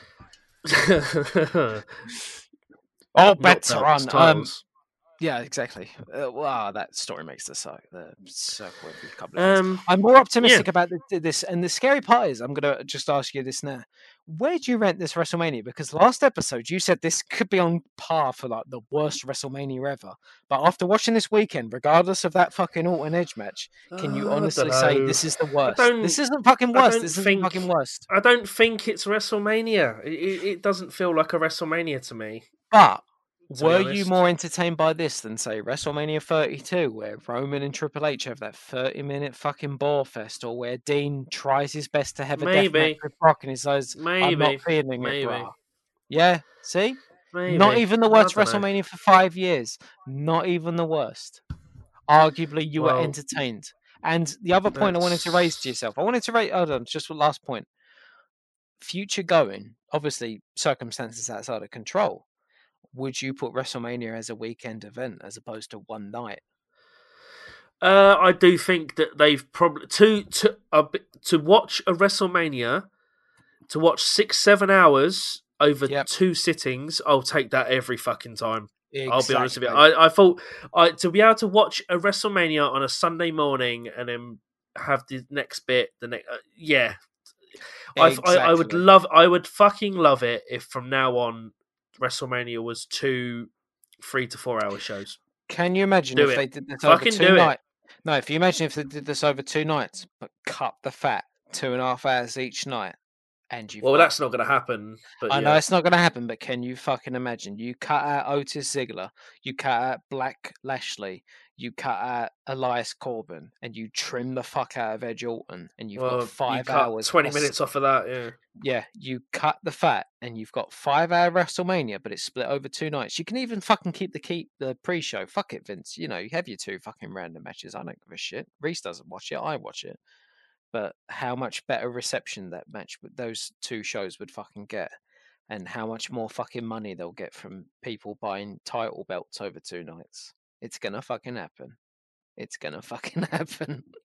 WrestleMania is never going to be the same again. Well, Homecoming next year, Vince is going to put all the cards on the table. Hollywood, Homecoming, 2 nights, WrestleMania, 7 hours each night. I've not learned any fucking lesson. WrestleMania is 14 hours long. It's going to be glorious. Well, we'll see. Right, let's wrap up because I was gonna fuck say, me, we've been talking about this for a long time. Jesus, and I've got through half a bottle of whiskey. I'm terrified. Yeah, I've got through quite a lot. I've got through quite a lot of my Johnny Walker. So I'm scared. I'm gonna right. get through this, and you're just gonna hear a thud on the table, and you'll be like, "Dude, where are you?" Oh, you're gonna lose your front teeth again. I can't afford that dentist to fucking close now. What am I gonna fucking do? I have to do DIY service. I have to put like a fucking bit of paper in between. You'll be doing a lot of whistling. I'll tell you that. The big book of British smiles. Fucking hell, it'd just be my face. God. Stop! Right. Stop! Anyway. Right. Thank you for listening to this. We don't know when proper wrestling will be back, so we don't know when we'll do another show. So, you know, you know what? WrestleMania did offer, you know, some relief in these times, and I will say I still don't think it should have been WrestleMania, but whatever. It's given us something to talk about for the last 2 hours. Yeah, I'm grateful for that. Yeah, you know, God knows, you know, it's episode 44. Fuck knows when we'll do episode 45 because who knows? We'll be back for Money in the Bank. We'll be back unless Vince. Who knows when? No. Unless Vince dumps the fucking price of the network up to £20 a month, we'll be back. We're not fucking going anywhere. He's got us by our ass wallets. We're not going fucking anywhere. Yeah, right. So thank you for listening to this show. You can find us on SoundCloud /Smarts for Attitude. We're on YouTube. I will update that because I haven't got fucking anything else to do, have I? Well, I'm actually quite busy with work, so I will do that. The archive will be complete on YouTube. We're on Podbean. We're on Spotify. Search for us on there. We're on everything. You're on Google Podcasts. Search Smarts with Attitude. We're fucking on it. Thank you very much for listening. Please stay safe. Stay home. Don't go out to the parks. Go for your 1 or 2 walks a day. Don't be a cunt. It's a fucking pandemic, people. Stop being cunts. Just do what they ask you to do and shut up moaning about it. Thank you. Not everyone, just some people, but enough people. Thank you for listening. Anything you'd like to say, Harry, just before we go? Pretty much the same thing. In all seriousness, folks, I've had a lot to drink, but fuck it. In my line of work, I see a lot of. In my line of work, I see a lot of people that have, you know, susceptible or worse, actually, have contracted the virus, COVID-19. It's fucking scary shit, folks. It's not something to be trifled with. It's not something to be laughed at. Stay indoors. There's nothing. You're literally being paid to stay indoors. I wish I had the fucking option for most of the time. Fortunately, the next 2 weeks, I'm allowed to stay indoors and work from home. But the following that first week I'm back, I'm actually genuinely scared of how things are going out because things are outside of my control, and this is a fucking thing that's not been fully researched and all kinds of other nonsense. So keep safe. Listen to our previous episodes. If you pester Reese enough, he'll upload the episodes on YouTube. I've been listening to our previous ones. That, again, as you mentioned, that Benoit episode, holy shit, we were fucking ahead of the times of that one. Fucking hell. But yeah, keep safe, folks, and we'll definitely be back for Money in the Bank. Whenever that is, we'll soon see. We'll do a retrospective of the Big Show's new Netflix series. I know you're fucking dying to watch it. Oh yeah, you don't even know what I'm talking about, do you? Yeah, I do, and we will not be watching it. Right, thank you for listening. We'll be back soon. Toodaloo. Subscribe to the Big Show. See you soon, folks. Bye bye.